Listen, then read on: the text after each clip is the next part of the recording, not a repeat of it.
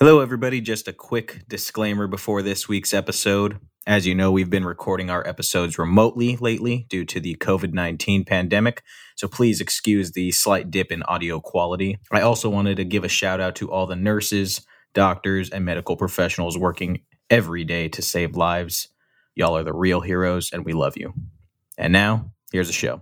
From the beautiful city of West Hollywood, we bring you Film Forward, the official podcast of the Los Angeles Diversity Film Festival.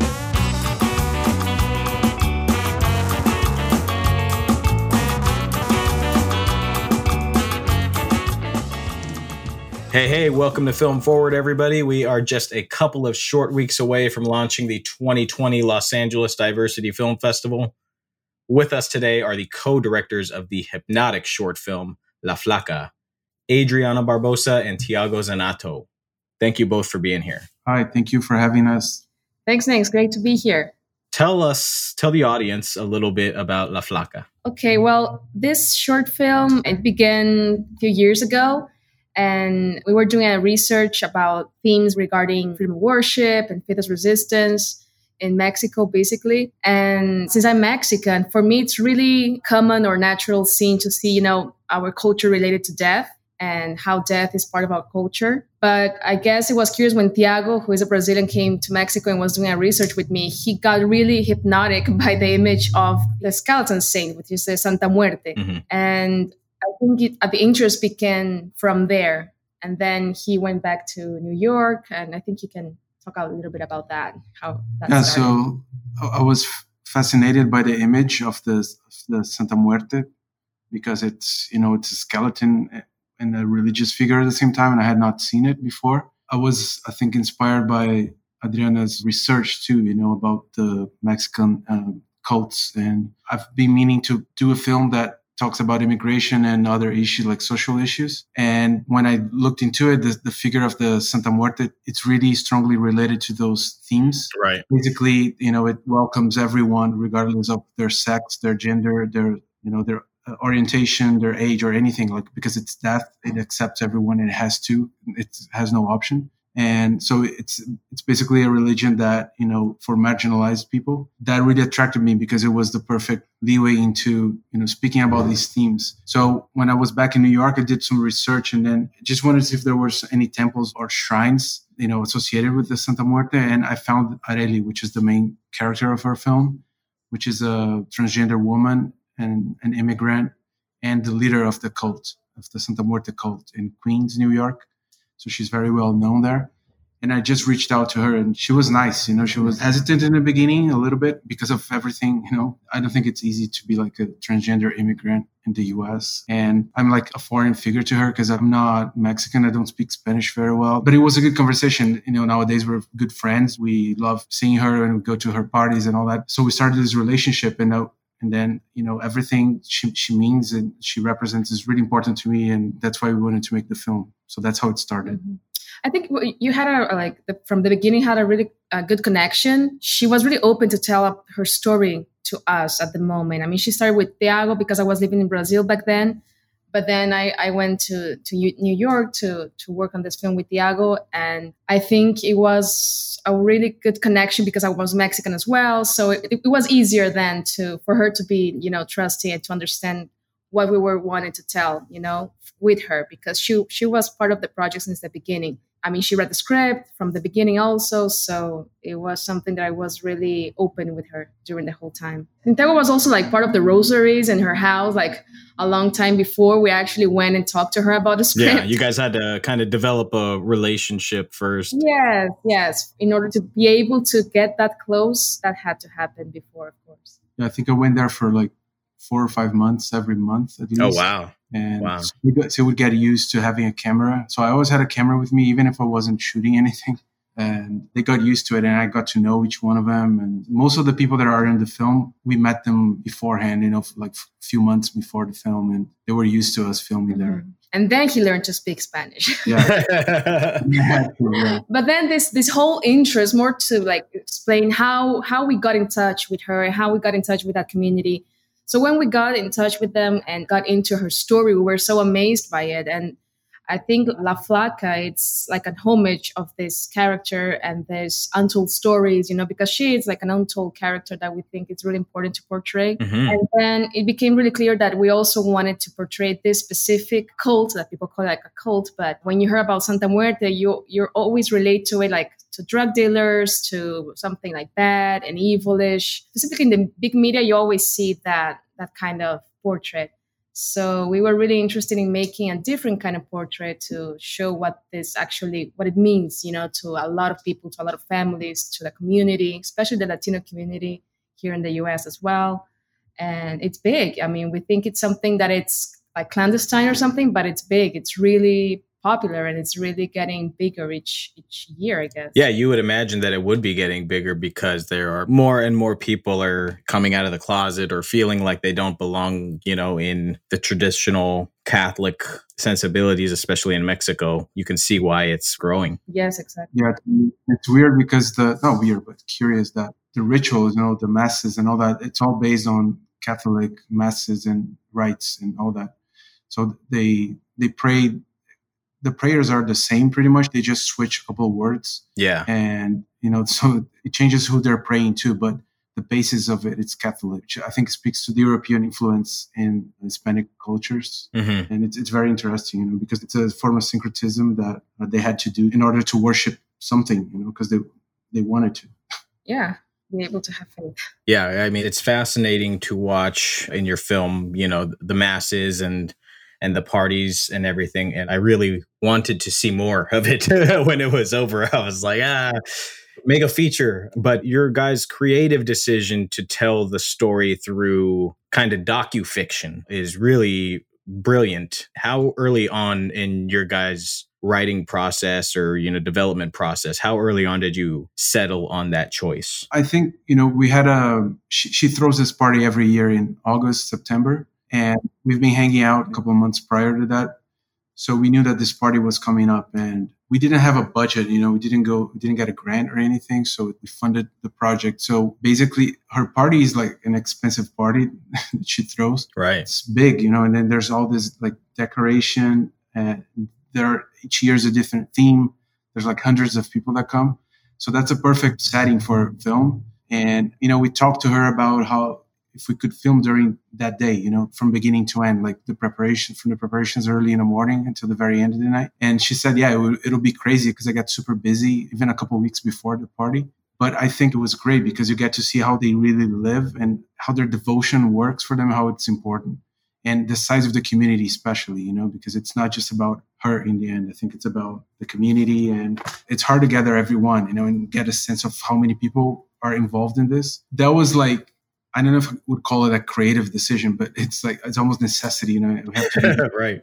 It's a good opportunity. And the creative part, I think it's, when we decided to have actors involved to try to tell a side of the story that told us about the threats that she receives, all the struggles that she goes through. Mm-hmm. So we created this character, that's in the film. She's actually from Spain. Her name is Puy Navarro. And it was great. I think they gelled really well. And you don't notice she's an actress in the film. That's why I think the film is like a docufiction, because it's confusing.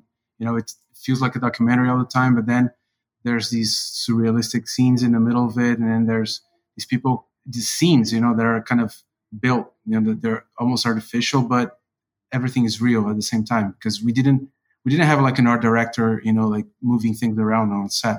That was her house. Those really people were crew, there. Yeah, super small crew. So we wanted to have that feeling. So yeah, I think the fiction part of it. We have it really very clear how we're gonna be able to shoot it, because it was supposed to be happening through the celebration and her preparations of it. So we have to follow her flow, right? Like whatever happened between the community that was happening at the time. But I think the fictional plot or the scenes that we put in, it was a way to be able to tell the complexity of this character and how that really affected her. So we couldn't tell that just by asking her or just by, sitting her on a couch and, letting her explain it to us. We thought it would be loyal to her story to show it that way. Yeah, it works well. It works really well. Yeah, thanks. One of the things I always say is that her reality is so different from ours. It's hard for people that never heard of Santa Muerte, even Americans that are not familiar with it, or people from other parts of the world, it's kind of hard to just do it like a straight up documentary about it. I think there's a philosopher that says this, and I totally agree, that you need a fiction to regulate reality in order to understand it. Mm-hmm.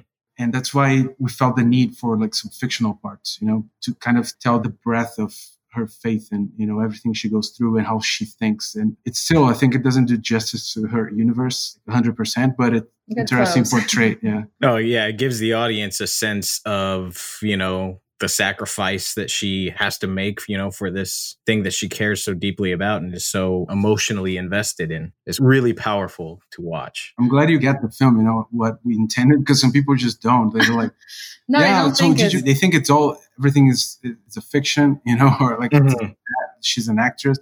So people think that there were no actors involved and, everything that happens was, it's very confusing to some people. Well. But you know what? I think that was something actually nice to see, because it did happen. I mean, reality and fiction got confused during our process as well. I mean, we had this fictional scene that was supposed to happen, but then things happened at the same time that were real, and we had to postpone the filming. So she did have a threat during that party, and we actually used voice recording we had with her afterwards, like a year after, for her to tell us what happened.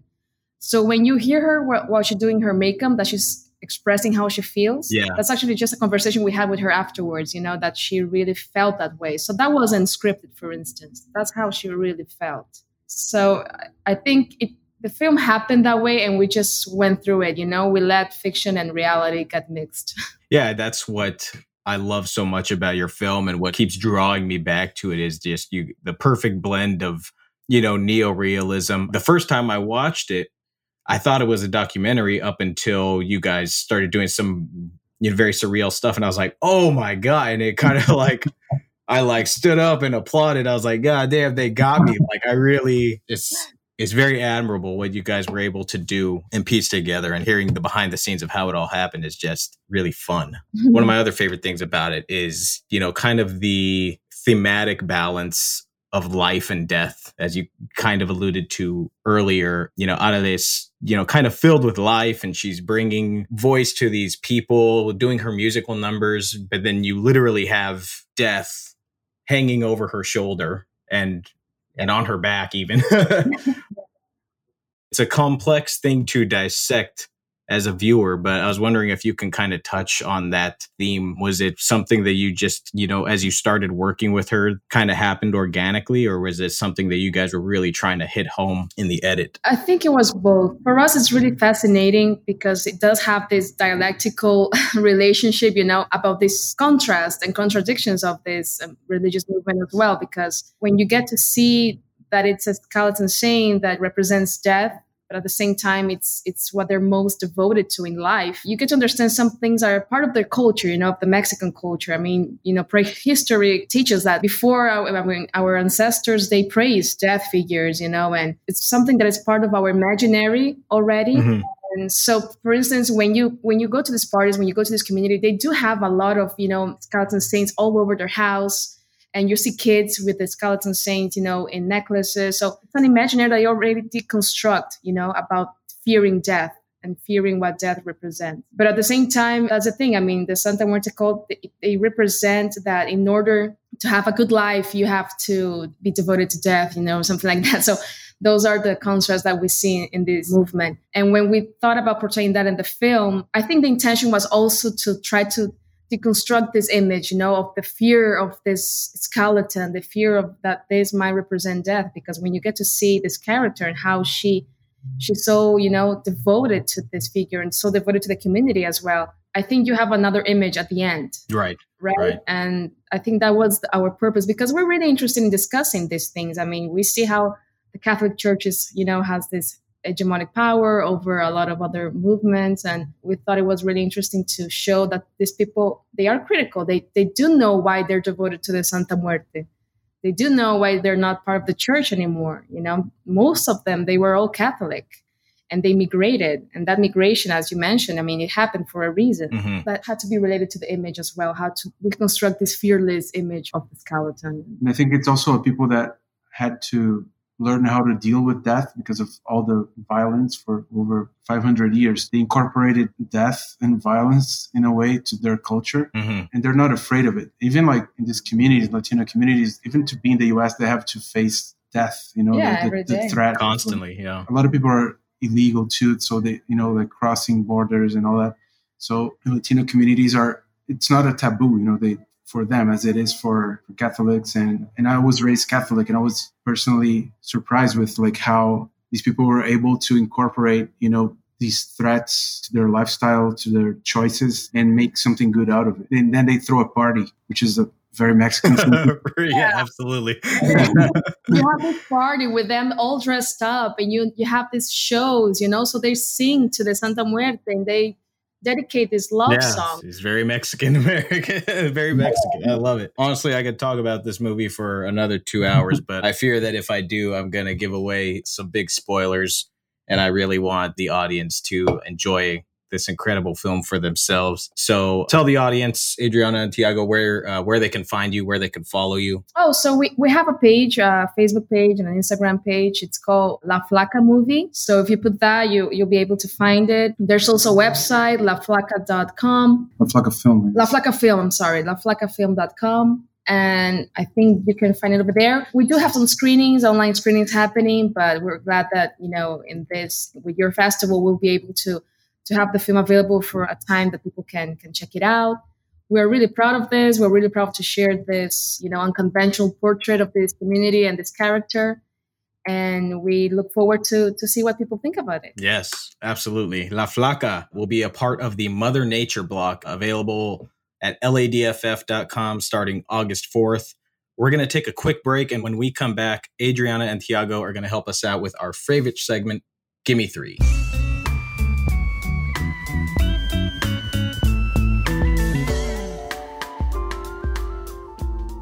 The Los Angeles Diversity Film Festival will be available to a worldwide audience this year. Due to the global pandemic, our annual in-person event is postponed, but you can still view our incredible program online. From August 4th through August 31st, visit ladff.com to rent our curated film blocks.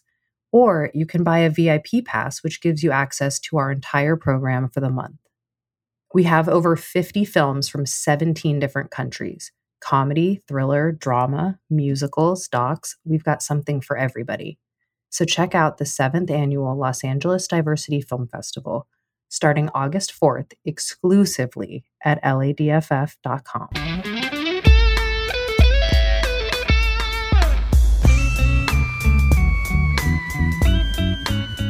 We are back here on Film Forward. We are talking with Adriana and Tiago. They are the directors of the LADFF selected short film, La Flaca. They're going to give us 3 films that have inspired them, inspired their work.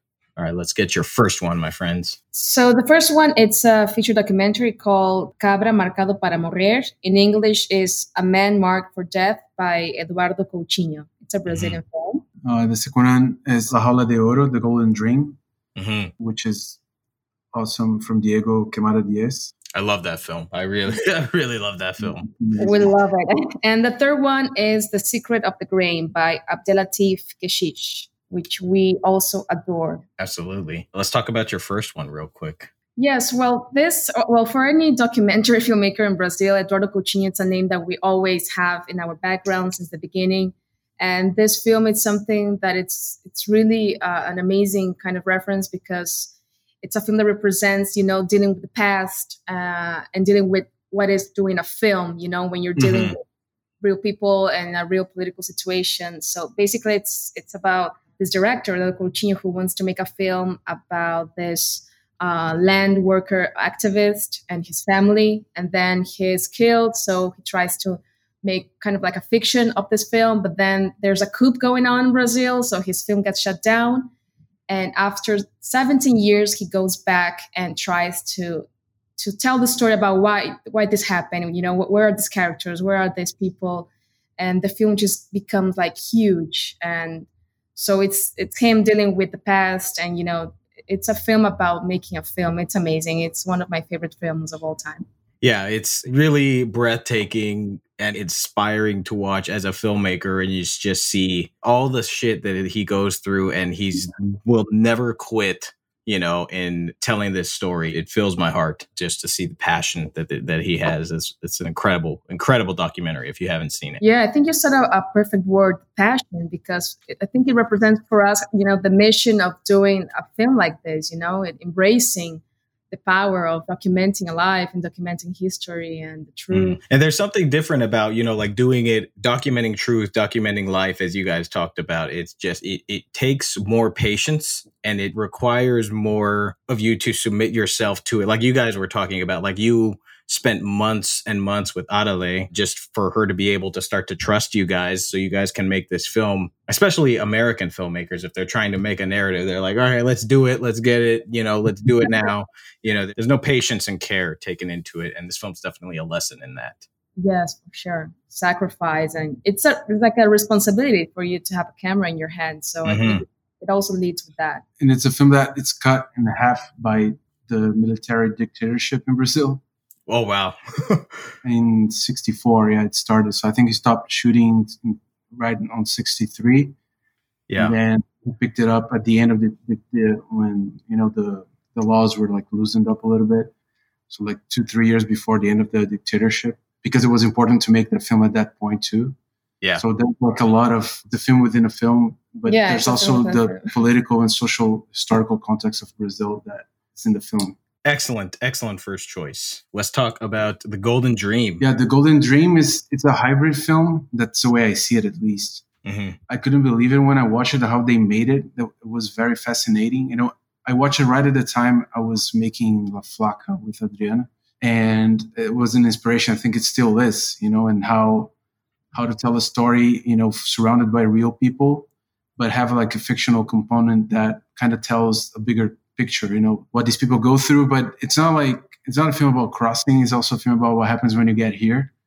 Yeah. And that's what it is about, actually. And that's what it's called, The Golden Dream. Crossing the border, yeah. It's fascinating to me how they made it. I still don't know it. I was never able to find a Q&A or anything, but the way they work with the characters, they're non-actors too. And I think it's crazy how he pulled that off. And it's such a portrait of violence and suffering, but at the same time, it keeps you wondering, it's something that we always wonder and try to understand how these films portray this thing that is at what cost, what cost this journey takes these people. And when they get over, it's like, it's still a prison. I think that's the name of the film. The Golden Dream is in Spanish. I think it's more accurate, which is like the golden cage. Yeah. So that's a thing that we were always so, when I saw the film, it's hurtful, it was really powerful for you to question yourself about this, these people like crossing the border. People do not understand that it's not just because they want to leave their country, it's something else. But at the same time, it's a film about freedom,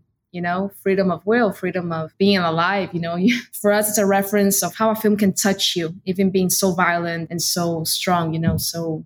And I think it has the structure of a tragedy, which is very interesting to me, because it's updating those myths, those Greek myths that we know so well. That's why we can relate to it so easily. But I think we need to update those myths. That's why we're also make the films we're making. What they did is tell that story in the context of what's going on right now in the Americas. That's really important. I think it's a very underrated film. I don't know how, you don't see lots of people talking about it. I don't know if it had a theatrical release here. I think it had a very small release. It had a very small release. I looked it up. It didn't get the love that it should have in the States. I guess that's not surprising. It is a visceral and beautiful and heartbreaking story. There's one shot in particular kind of towards the end, like you said, the golden cage, where he's looking in and he sees the power plant with the American flag on it, and it's like shot through a barbed wire fence, and that shot knocks you out. No, that scene, I don't usually cry in films, but that one just stuck me over. Mm-hmm. Yeah, she wasn't feeling good very well for like a couple of days. I got stuck. Yeah, excellent second choice. So now your third and final, my friends. Yeah, the third is The Secret of the Grain, which is a reference of so many things, but curiously, it was a reference inclusive actually for La Flaca. Mm-hmm. Yeah, I think, there's a lot of things that I like about it that we try to incorporate into La Flaca, and that was the main film that I shared with the director of photography as well, because it had a relationship with food. Yeah. That's very interesting. There's some scenes that, knowing his process, Abdelatif Keshish's process, the way he rehearses the scenes like over and over and over. And then when it comes down to shooting them, they just shoot it like without almost any effort. It's effortless shooting because they rehearse so much. We did the opposite. We didn't rehearse at all. But I kind of wanted to have that feeling of, like a group of people that are together, like a small community. And it's like beyond the family, And to me, that was a really good reference of that. But there's also the story of these people that they go through a lot, then these are the good times they have when they're eating food. And I think that's very present in Latin culture, like when you sit down and eat with the people you love and your friends, then, everything kind of falls into place. And, the other element is it's a Tunisian man that, struggling to set up his restaurant. He's like navigating the bureaucracy of France, and they're working towards a party in the end, just like our film, the La Flaca film. Right. And it kind of goes wrong. It's a tragedy as well. And so it was a huge inspiration, It had some elements that made it look like it's a documentary more than a fiction too. Yeah. But at some points, it's just totally in a fiction. There's like these really beautiful shots, very very complex walking, and it's a very nice mixture. I don't think he made other films like that after this one. Yeah, and he deals with themes that immigration, being able to tone your place, the bureaucracy of things happening, and there's the scenes with the family, that he shot almost like a documentary scene. That's true. So we thought it was amazing how he did that, but it also had like these specific characters, and how they deal with each other, and the family, the community power of it.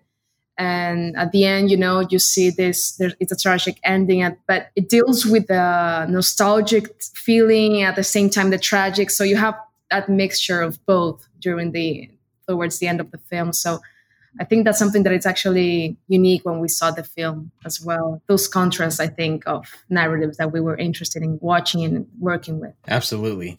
3 really amazing choices. If you guys have not seen them, check them out. We'll put links when we upload this podcast. Really love talking to you guys. I can do it much longer, but we got to go. I hope you guys will come back on the podcast sometime in the future. Congratulations on a great film, and thank you so much for being here. Thank you, Nicholas. It was great talking to you, and we're excited for Los Angeles Diversity Film Festival. Yes, La Flaca will be available at ladff.com starting August 4th. You do not want to miss it. Thank you all for listening to Film Forward, and we'll catch you next time. Our recording engineer and mixer is Anselm Kennedy. The podcast is produced by Anselm, Sonia Maru, and yours truly. Thanks for joining us on Film Forward, and you'll hear us next time.